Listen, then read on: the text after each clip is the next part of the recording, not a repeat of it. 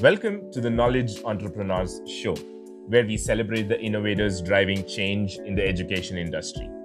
At Edison OS, we've worked with over 500 knowledge entrepreneurs to turn their edtech ideas into profitable businesses. In today's episode of the Knowledge Entrepreneur Show, we have Amir Mousavi.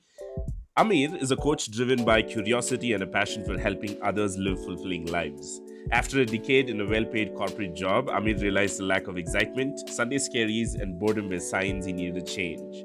Enrolling in a coaching program, he experienced a transformative journey that reignited his passions and removed barriers to authentic living. Now, Amir coaches both experienced professionals and high school students preparing for the ACT and SAT, guiding them to unleash their quirky, eclectic selves and live life to the fullest. Hi, Amir. Welcome to the Knowledge Entrepreneur Show. Thank you so much for taking your time out for this. Thank you for having me. It's my pleasure, Amir.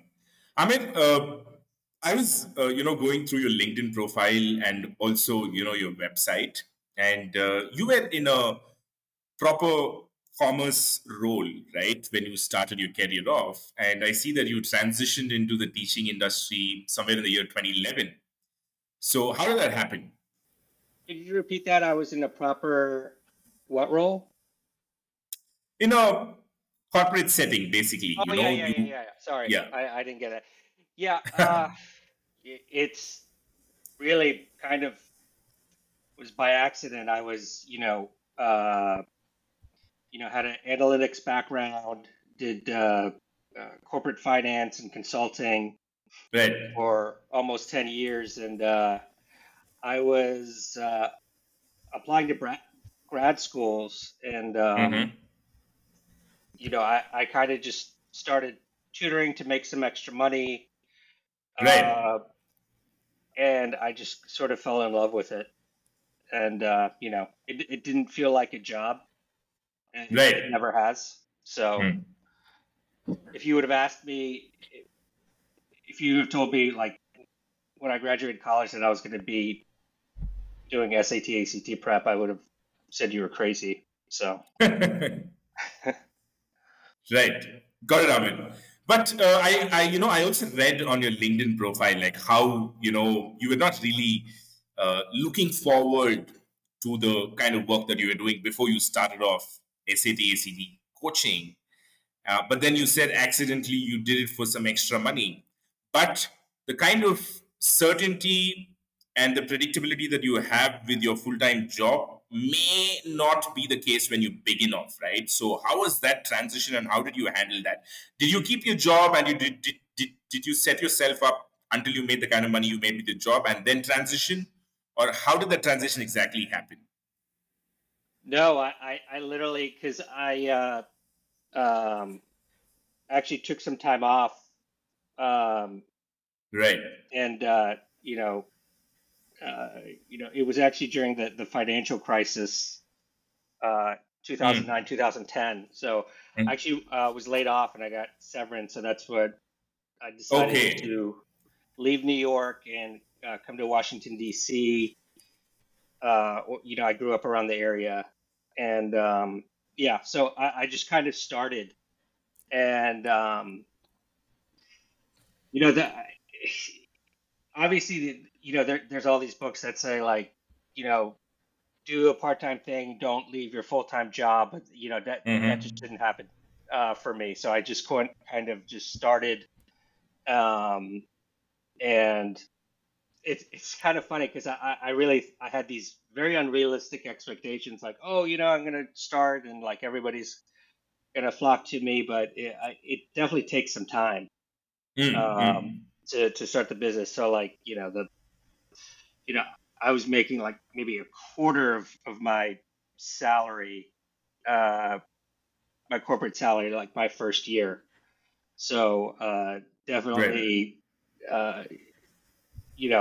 was, people always talk about lateral move. I mean, this was definitely from a money standpoint, it was a backward move, but so would I like recommend it? Leave it? No, it's kind of just what just what happened. Right. So luckily it worked out. Got it, Amit. I mean, you're saying luckily, but I'm just going to kind of, deep dive into that luck aspect as much as possible by asking you, first year, you said you only made a quarter of your corporate salary, right? But you must Mhm. have done something to improve that from the second year onwards, even though luck would have played its part. But what did you try and do? Honestly, I think it just takes time to get your name out there. Like I think Hmm. coming from a corporate retail background where uh, everything was moving online, I knew one thing I didn't want to do is actually get like an actual brick and mortar space. So I did Right. everything out of my apartment. At first I traveled to students. Sometimes had students come to me, but eventually, as Skype and Zoom and those platforms became more and more popular, I kind of adopted that. I think it's just you have to be patient. I mean, when you start a business, you can't just expect automatic success. Like the second year, my what I made doubled, and then the third year it doubled again. So, there was, I think it was less luck and just more. I was just really passionate about my job, and I really liked what I did. I definitely liked helping students. Do I like test taking? Not necessarily. I like helping students overcome an obstacle. They think like, oh, I can't get into the college of my choice because of the SAT or AZT. This is going to be impossible, but actually giving them the confidence to know that they can, crack the test and achieve their goals. Got it, Anand. You're saying you just gave it time. You were not impatient. You were patient and things happened. You just did what you kept doing and you gave it time. Hmm. Right. And you're saying it took you 3 years to reach the money that you were making in your full time job. I think by the third year, I'd surpassed. You surpassed. Right. Yeah. Right. Um, but yeah, I mean, what was I patient at first? No, I kind of wanted everything to happen immediately, and that's just not very realistic. Got it. And Um, in the process of, wanting to make it happen in first year, what are the things that in the hindsight, share with others that you did was overrated and it's not needed? If you had to say, you know what, don't waste your energy and money on doing these things, it doesn't work. What are the things that you did in the first year? I think I started in like around 2010, Mm-hmm. um, and I think at that point there was. I mean, it's very different now than it was then. I think back then it was very, like a lot of the referrals I got was, word of mouth and all that. I think maybe 90% of the referrals I got was word of mouth. But now I'd say 90% of, the clients I get are through Google. They find me, I was asked like, were you referred by anybody? So I think a lot of Wow. the type of marketing, where, people were focusing on word of mouth and stuff, although that still helps. I think that it's just the landscape has changed so much. I think everybody's going to you know Googling or using Yelp or whatever. Right. Right. Where back then, like I even remember like in the very beginning, I would make lawn signs and actually like put advertisements like by the road and stuff like that. That's just Right. it sounds so archaic now. Got it, Amit. I mean, it's very, very unique and interesting that, you have such 90% was word of mouth when you started and 90% is through Google today. I haven't heard a lot of people have it like this. So, when in this journey did you realize that, okay, you know what, websites and Google search is going to be a thing? And when did your journey of internet marketing start? And can you walk us through that entire process until the point where you are right now? I, I think it was kind of a gradual thing. So, I think a lot of times just when I started, I kind of tried, I threw everything against the wall and just to see what's stuck. And I would do a little bit of, email marketing, a little bit of word of mouth, a little bit of, print marketing, um, and,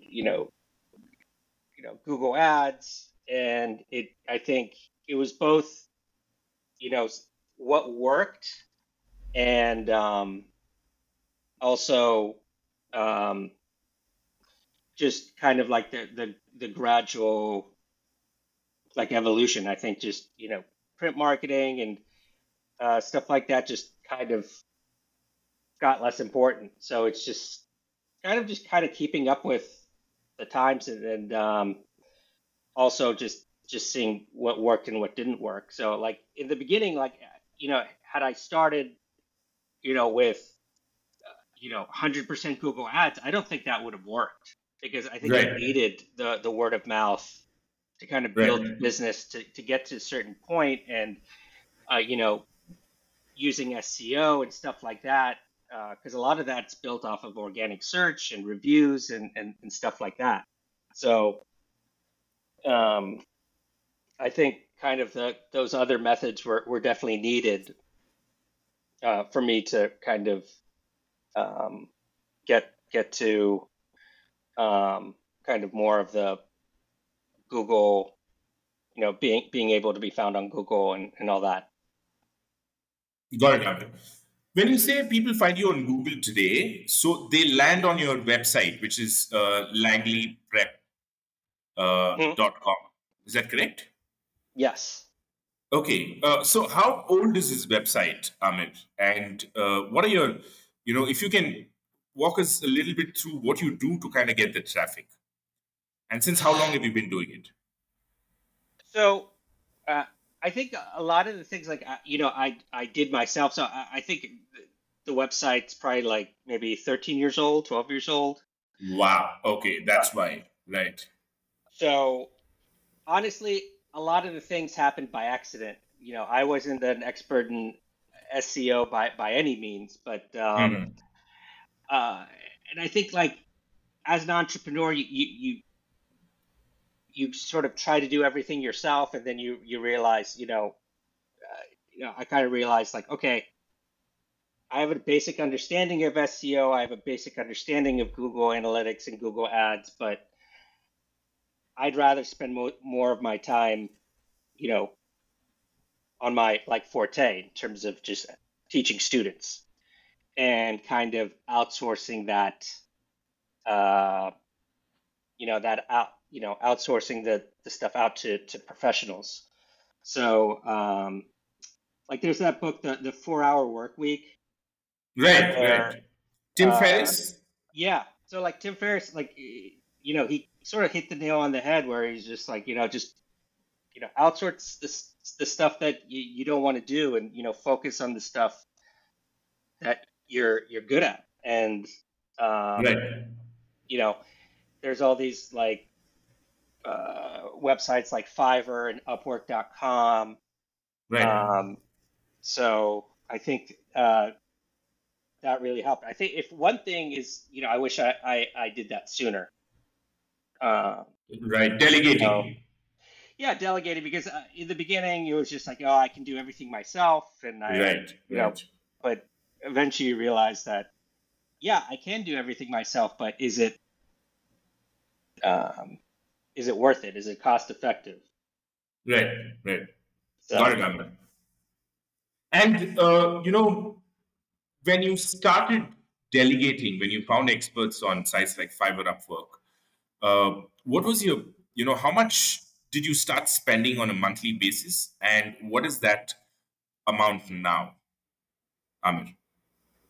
like, I don't know. Like, I think like with Google Ads, for example, I remember I started, and I had no idea what like my spend was going to Hmm. be.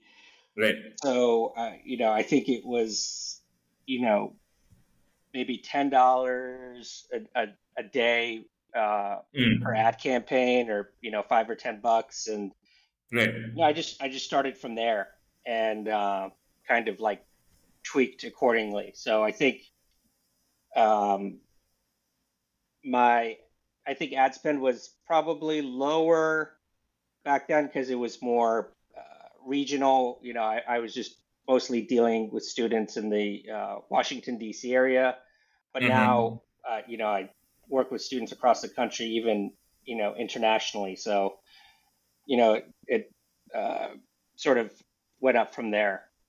And the same thing with like Upwork and all that. Like, I think you don't have to really spend a lot of money. There's so many experts out there, and you know you can get very good work done, for fairly cheap. So Got it. again, like it depends on, obviously, a lot of people will save money because they'll outsource work like outside the United States, where the their hourly wage is lower, and all that.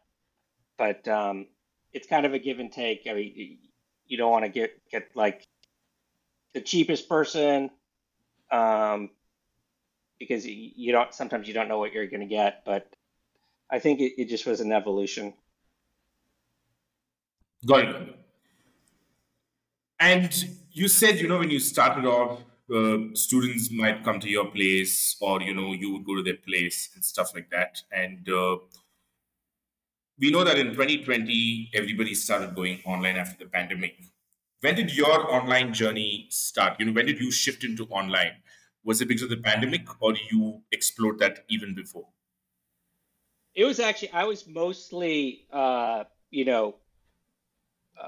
virtual before. So I think I was Right. maybe almost 100% virtual even before the pandemic Wow. began. Okay.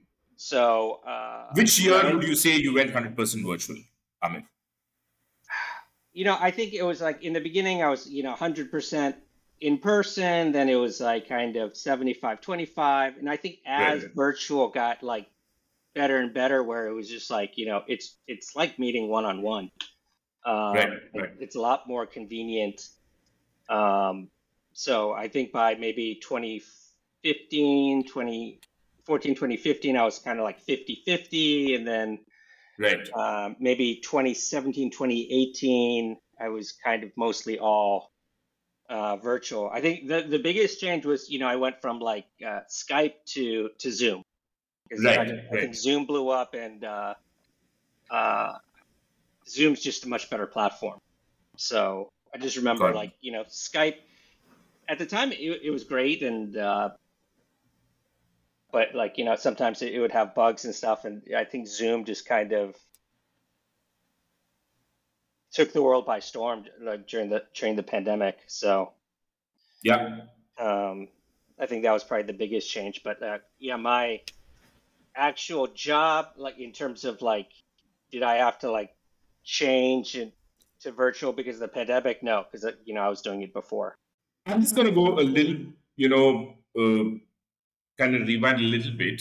And there are a couple of transitions that you've made. Now, you were in a corporate job for almost a decade, and then you transitioned into teaching, and teaching was in person. And then there's another transition from in person teaching to virtual teaching. But first of all, when you first took up teaching to make some money on the side, um, how easy or difficult was it? Did you find yourself to be a very natural teacher, or did you have to pick up skills to become a teacher? I think in terms of like tutoring, uh, teaching tutoring like that, I only do one-on-one, Right. and I've always done that, and I think basically I think it was sort of kind of like finding my niche, because in the beginning would tutor math and different subjects, and I think finding my niche in terms of SAT, ACT prep, because I did a lot, like I would tutor people in like other tests like the GRE, the GMAT, algebra, middle school students and stuff. So like I think finding my niche was took some time.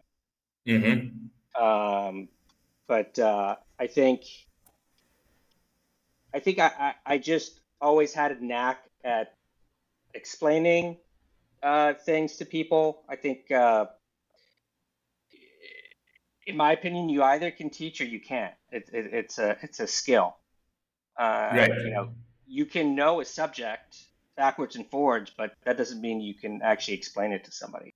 Yeah, yeah, exactly. So it kind of came naturally to you.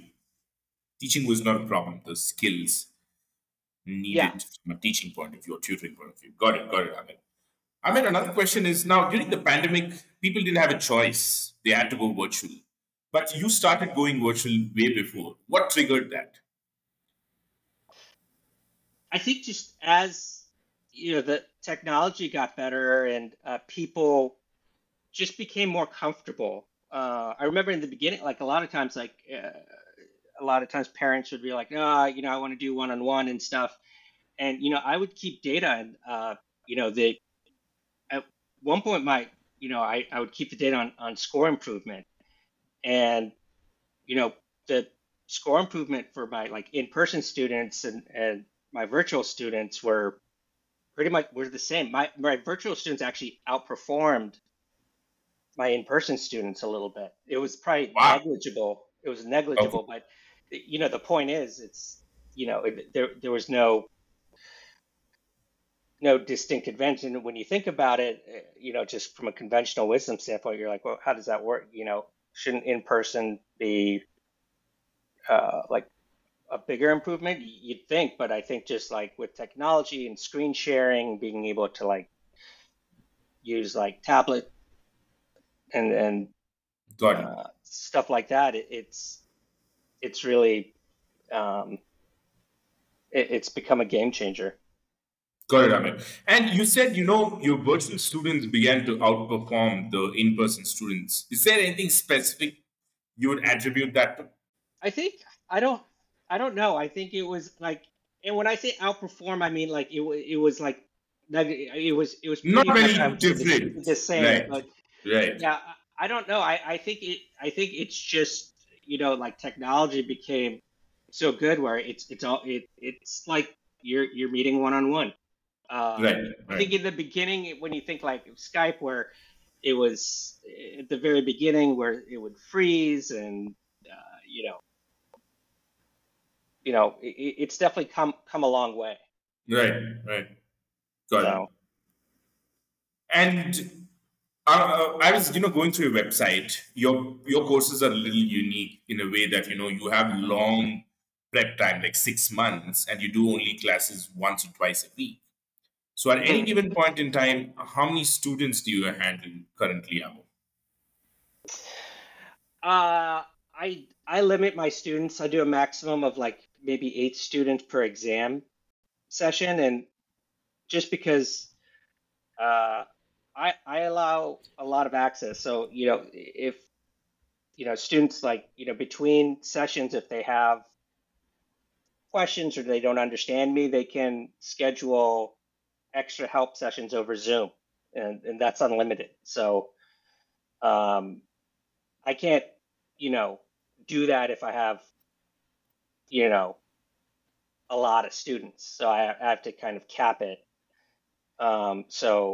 And I like it that way because, you know, I want to make sure, I give my students as much focus as possible, and I, can be available for them. Got it, So, Amo. and it's also a lot of like checking. So like I'll check in with them. So it's a lot of like texting back and forth, and Right. it's not like even if it's once a week. It's not like I see them and on a Wednesday and then don't talk to them until the other Wednesday. We're usually Right. texting, or there may be a couple 20, 15, 20-minute Zoom sessions in between that week if they don't understand a concept. So um, and I think that's a that, and also just the longer prep time. So I think the shortest package I have is like 5 months. And I think the biggest misconception in test prep is people think it's like, what they learned in school. The tests don't necessarily teach what you learned in school. Right. So it's best to think of them as, completely new subjects. You can't learn a completely new subject in a matter of, weeks or even a month or two. Right. Got it. I'm just curious about this. I mean, I also saw that you're a certified coach, life coach, and you just said you only take up 8 students in a season. Am I correct? Is that exam because session. for the exam session? So Yeah. is that normal, or is that on the lower side because you're also a certified life coach? You're trying to build both sides. Is that what it is, or is 8 students pretty normal? Yeah. So there's so just there's like 7 times that the SAT is administered. Right. So just that's month. So like each time that's like a maximum of 8. Right. So as much as like 56. You had 56 students. Got it. Yeah, and then there's also the ACT as well. So Right. but in terms of the life coaching, I actually did that during the pandemic, because when the exams were canceled, I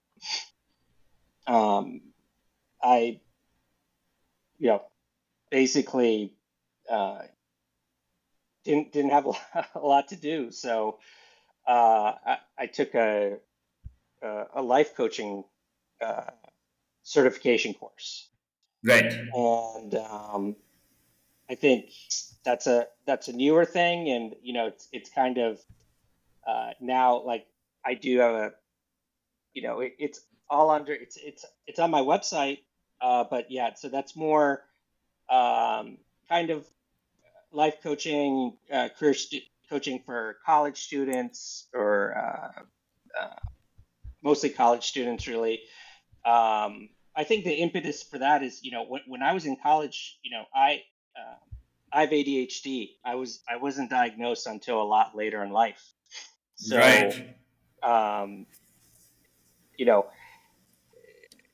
High school was pretty, it was a lot easier for me because there was more structure.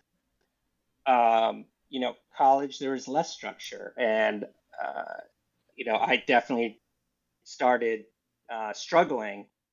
And then even after graduating college, in the real world, there's even less structure. So I remember definitely struggling in my first job after college. So I didn't get diagnosed until I was 29, 30 years old. Wow. So Okay. and there was a lot of struggles I had, and some in high school, more in college, and even more like in life after college, in terms of being undiagnosed. So I think the goal of life coaching is to kind of help students. So a lot of my clients have ADHD and struggle with that. Not all of them, but I think that's one of the things that I'm really passionate about, to kind of help students kind of avoid and what I went through. So, and to make life easier for them. Got it, Amir. Got it. Amir, I'm just gonna stick to SAT. Although I've got a lot of questions. Probably, we can have another session just on your life coaching, and that's That's kind another of a topic whole to new, discuss. Yeah. But it's great stuff, what you're doing, because you have a very important set of people that you're serving your, offering your life coaching services to. I think it's the most important phase in anybody's life. But yeah, we can get back to that at a later point. But now, SAT is going digital, Mm-hmm. and how do you think that's impacting all the test prep coaches like you? Because when it comes to practicing, students having a very similar environment, just like how they would take the test in a digital atmosphere in SAT, for them to be able to practice in that simulated environment is important. So how are you dealing with that, and how have things changed for you as a test prep coach after SAT went digital? Well, the SAT changed was a different format, pre 2016, and then it changed in 2016, because like pre 2016, more students were actually taking the ACT than the SAT, and then the SAT kind of changed its format. I think previously before 2016, it was out of 2,400, and that experiment just didn't really work. They Right, went back to 1,600, and they made the test actually more like the ACT. So right, when that changed, it everybody, a lot of times you have to start from square one, because it's like you have to learn a completely new test, a completely new format. right, And the questions change. The SAT going digital is no different. So it's kind of, uh, there's a lot less data, right, because you have a lot of, with I remember from like when the SAT switched in 2016, there was like all these tests, and practice tests and previous tests, and then in 2016 it just the SAT kind of on the website, the College Board, it's like, here's 3 or 4 practice tests, so you're kind of starting, you don't have a lot of history. right, Now since 2016, and now we're in 2023, there's years and years worth of tests and practice and data, and then now all of a sudden you're starting from square one again, where there's not a lot of practice tests. A lot of these companies like Kaplan, Princeton Review, they'll create practice tests and digital tests, but they're copies. They're not real questions. They're not real tests from the makers from the SAT. So right, you know those tests are only so helpful. I think that one of the things that I do is I only use questions from previous SAT exams, or questions that are at least for the SAT, the College Board makes, or for the ACT, the ACT makes. So right, that becomes a lot harder when there's a new test format. right, right. Got it. And from a, I know you must have your virtual teaching setup in place, given that you started very early compared to a lot of others, like in 2014, 2015. But Mhm. today, what's your virtual stack looks like, Amir? Like, what are the tools, online software tools that you use to kind of, make your virtual teaching a success? Zoom, and then like uh, a an app like Sketchbook, and like a Right, yeah, or something similar, or like a Wacom tablet right, is really um, what I use. And then there's also just a lot of online stuff that I use, like proprietary materials that I've made, and flashcards like Quizlet, and um, so that's really it. and when you onboard a new student, do you kind of, do you have a diagnostic test that you give them to kind of judge where they are at? And, do you customize your teaching plans for them? Yeah, I customize the curriculum for every student. Sometimes if they haven't taken like a PSAT or a practice test, then yeah, I would give a diagnostic test. first to see where they're at. But sometimes if they've already taken a PSAT, I'll just look at that. So I think it just depends on the student. Got it, Amit. Got it. And another question, probably I'd conclude with this. How has the test optional impacted tutors in general, you think? I know, you handle about 56 students a year, but did you feel anything change at all at the point when tests became optional? Yeah, I mean, I think it definitely impacted everybody's business. So Right. I actually kind of tweaked my business and kind of started tailoring my test prep for students gunning for the most selective schools. So Right. those super competitive schools like top 20, top 30 schools, because the SAT may be optional, but for those schools, it's definitely a big advantage if you submit an SAT or ACT with your application. Given that your scores are within the threshold of that specific college. So I think I was kind of working with a lot of before it was test optional. Everybody was taking the SAT, but a lot of students, I think, especially for less competitive schools, didn't decide I don't have to take the SAT. So yeah, I kind of sort of switched my focus to kind of target more students and work with more students, trying to get into those more competitive schools.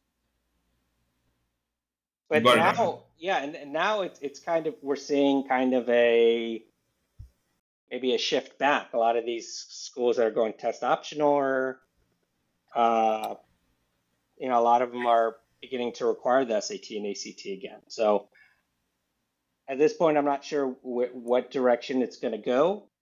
Right. But no, it'll be interesting to see what happens. And it's tough with a lot of the